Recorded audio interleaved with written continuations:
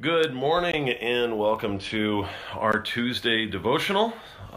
In case you don't know me, my name's Eric. I'm a pastor at Epiphany Church in New York City and at Hillside Church in Roxbury, New Jersey, alongside with another devotional host, Bruce Hillman, the senior pastor of the church. I serve alongside of him here in New Jersey, and we're here to, on behalf of Christ Hold Fast, to continue our series through 2 Corinthians. Now, before I get into today's passage, I do want to acknowledge something that's a little boo-boo on my part, and that is that for some reason, I went ahead and prepared something today for 2 Corinthians chapter 8, instead of preparing something for 2 Corinthians chapter 7, which is actually where we were at.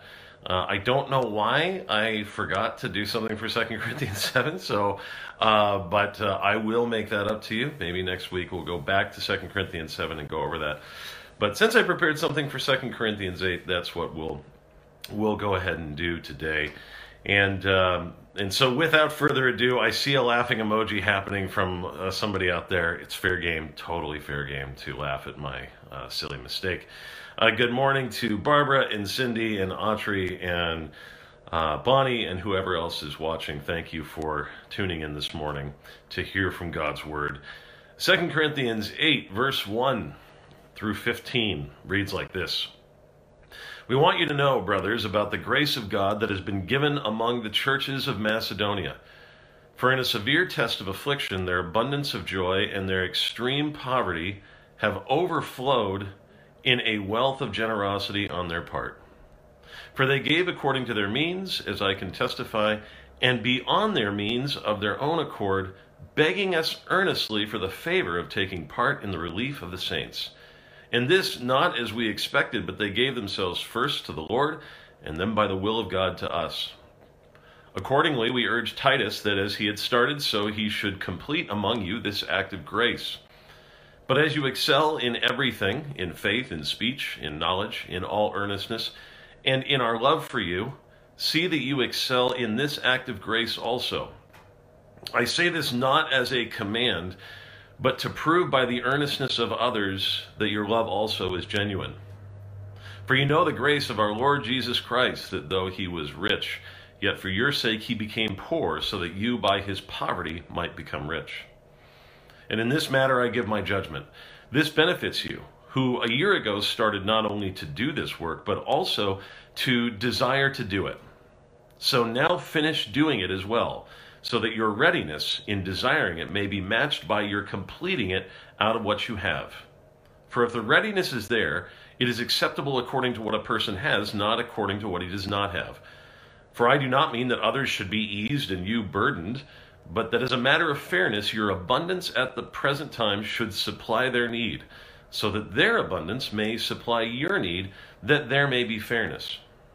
As it is written, whoever gathered much had nothing left over, and whoever gathered little had no lack. End of reading. Well, today, as you might have picked up from the title and from just hearing the reading, we are going to be talking about generosity in the Christian life, which, of course, means to some extent we're going to be talking about money. Now, before you get up and leave and close your computer, just hear me out a little bit about it. When it comes to the issue of money, of course, the church, well, can be kind of mealy-mouthed about it and tends to err in one of two ways. The first way, of course, on the one hand, is that some churches talk about money far, far, far too much. You've all seen and heard about the abuses that exist out there, and it seems for some preachers, especially the ones that have their own private jets named after them, that every sermon just becomes another excuse to kind of exhort people to give more, and that tends to happen, unfortunately, in some of the poorest communities in the country. And I would say that that is often an abuse of how the Bible speaks about this topic. And so in response to that error, what has happened is that the church has swung maybe too far the other side, to the other side, in which preachers basically never talk about money. But the reality is, the Bible talks about it all the time. Jesus talks about it. Paul talks about it all the time, especially throughout his epistles. I mean, he's spending an awful lot of time, if you read between the lines, especially towards the end of his letters, trying to collect an offering to help a very poor, struggling church in Jerusalem. And that's exactly what this section is about today. Paul is taking a collection for the impoverished saints in Jerusalem from multiple churches. He has just picked up a collection or offering from the church in Macedonia. And Macedonia, like the church in Jerusalem, was actually poor themselves. But to Paul's surprise, it seems, they gave a tremendous love offering for the church in Jerusalem. Now, Paul is writing to a rather wealthy church in Corinth. And about a year previous to the writing of this letter, the church had committed to Paul that they intended on taking a large offering for him to take to this struggling church back home in Jerusalem. And so Paul is preparing to come to them, and it appears that there are rumors that they aren't quite ready with the offering. So in order to address this, Paul uses the Macedonian church as sort of an example to show what a generous church actually looks like, and sort of holds them up as sort of this real standard. And so that's the topic for today. What is a generous church motivated by? What does it look like? What goes into all this? So first thing we see, for a generous church or generous person, giving is seen as an act of worship in the Christian life. Look at verse 1. We want you to know, brothers, about the grace of God that has been given among the churches of Macedonia. The way he uses grace of God there is not the typical way you might think of it. The way he uses grace of God here is actually a way of describing their gift. Skip on down to verse 4. They were begging us earnestly for the favor, again, same word, grace, of taking part in the relief of the saints. And this not as we expected, but they gave themselves first to the Lord, and then by the will of God to us. So you hear what he's saying. He is saying that by their giving to help these poorer Christians, they were indeed giving back to the Lord. In other words, Christian generosity, first and foremost, flows out of worship to God for his abundant, amazing grace and gifts given to you. Now, oftentimes in Christian circles, and I do it too, when we think of worship, we tend to think of, if we're honest, for a lot of us, we tend to think of the music part of the service. If we're from a higher church tradition, we might think of it more holistically if we're from a more liturgical setting, because it's not so set apart between music and sermon. But the truth is, the whole of worship, when a church gathers together, the whole time, it really is an act of worship. As a matter of fact, the liturgy was set up from the very beginning, and this is true in contemporary and quote-unquote traditional churches, really to be a long conversation between us and God. His word is proclaimed to us, we respond in song. His body and blood are given, we proclaim God's peace to one another. His word is preached, we respond with prayer and our financial offerings. Every worship service is designed to be a holy conversation between us and God, where God calls his people, addresses his people, and we respond with praise and thanksgiving. And part of the way we respond with praise and thanksgiving is through our offerings.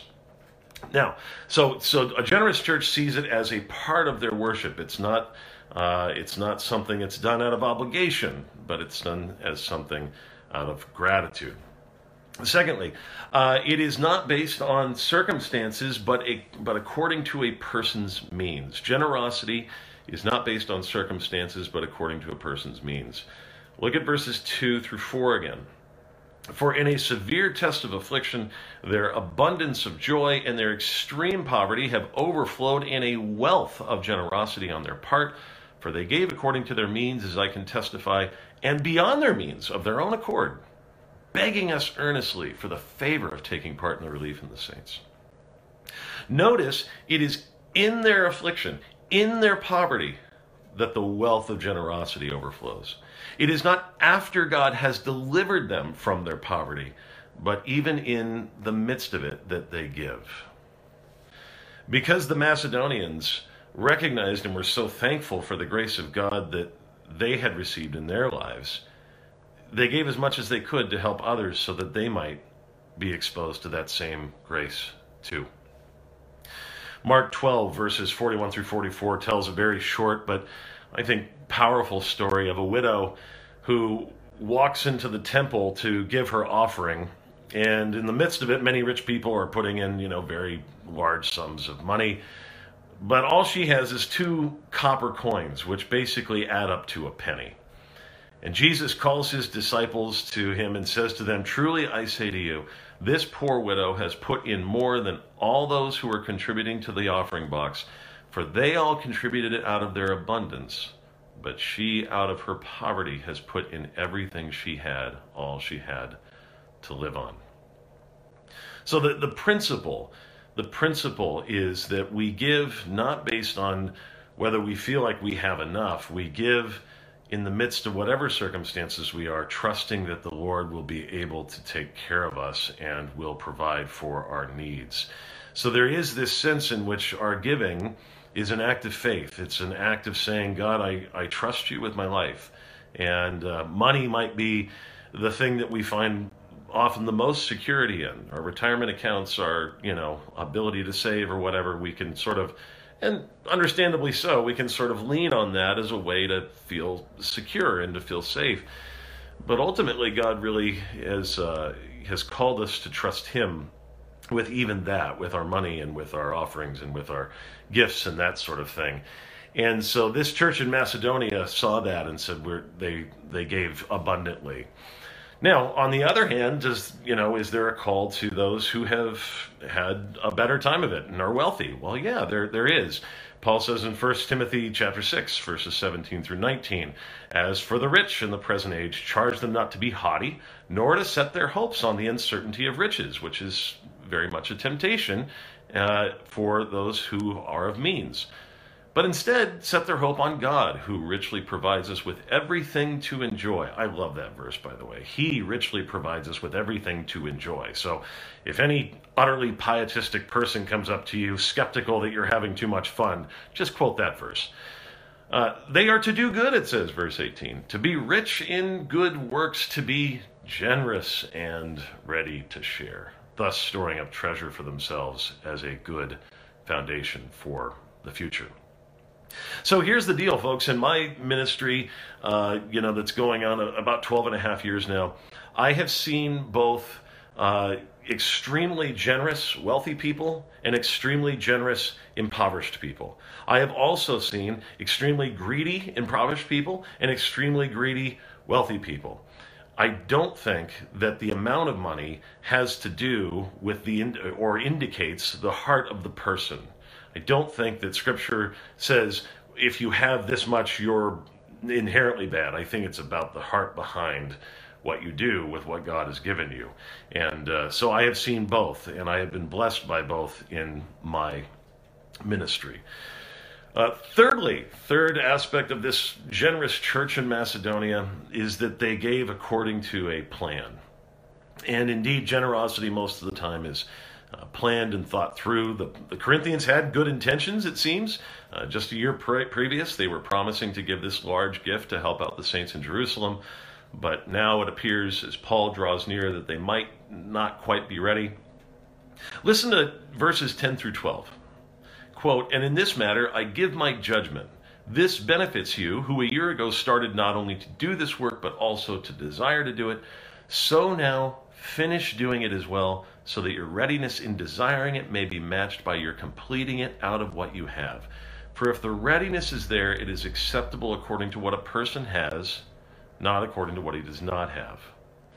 So Paul is saying a couple things to the Corinthians. One, he's emphasizing that plan that they had, but also he wants them to follow through with it. You do get the sense from what he says here that maybe they were a little embarrassed because they maybe overpromised what they could give. And Paul says right at the end there, listen, if the readiness is there, it's acceptable according to what you have, not according to what you don't have. And I think that might be just another way of saying, you might think that you're dollar that you can put in the offering plate is no big deal. It's not the amount that matters. It's not the amount that matters. What matters is the heart behind the gift. And that's, I think, what Paul is emphasizing here. I have seen somebody plan out their giving in a remarkable way. At my first parish that I served in California, Southern California, there was a man there named James. And James was, he had some mental challenges, but he was highly functioning enough that he could live on his own, and he was able to hold down a job as a pizza delivery driver. He didn't make much money, obviously, doing that, but I was astonished as a pastor there to see how he handled that money.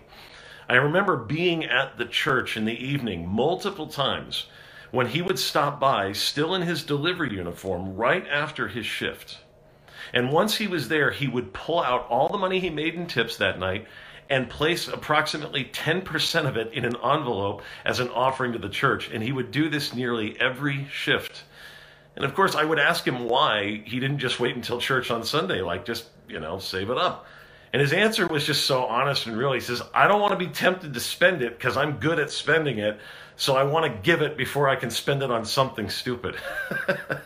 He wanted to help others, and he didn't want his money to go to something that wouldn't help others because he knew he was prone to that. And all of us, of course, are prone to the same thing. And so James was just this great example of, I'm going to plan it out, I'm going to do it, and I'm going to make sure that it gets done no matter what. And the Macedonian church seems to display the same kind of spirit behind their gifts. The generous church is seen to be growing by their generosity. That's what Paul says in verse 7. It's an evidence of growth to give. As you excel in everything, in faith, in speech, in knowledge, in all earnestness, and in our love for you, see that you excel in this act of grace also. I say this not as a command, and Paul will go out of his way, even the next chapter, in chapter 9, to say the same thing. I'm not commanding you. I don't want to burden you with this, but to prove by the earnestness of others that your love also is genuine. And so there is a sense in which he wants them to grow in this, to excel in this, the Corinthian church. And then finally, most importantly, the generous church is motivated by Christ's generosity to them. One of my favorite verses in all of the scripture, emphasizing again the great exchange language that was so robustly recovered in the Reformation. Verse 9, for you know the grace of our Lord Jesus Christ, that though he was rich, yet for your sake he became poor, so that you by his poverty might become rich. Do you see the joyous exchange there? These are the kinds of verses that the Reformers built the entire movement upon.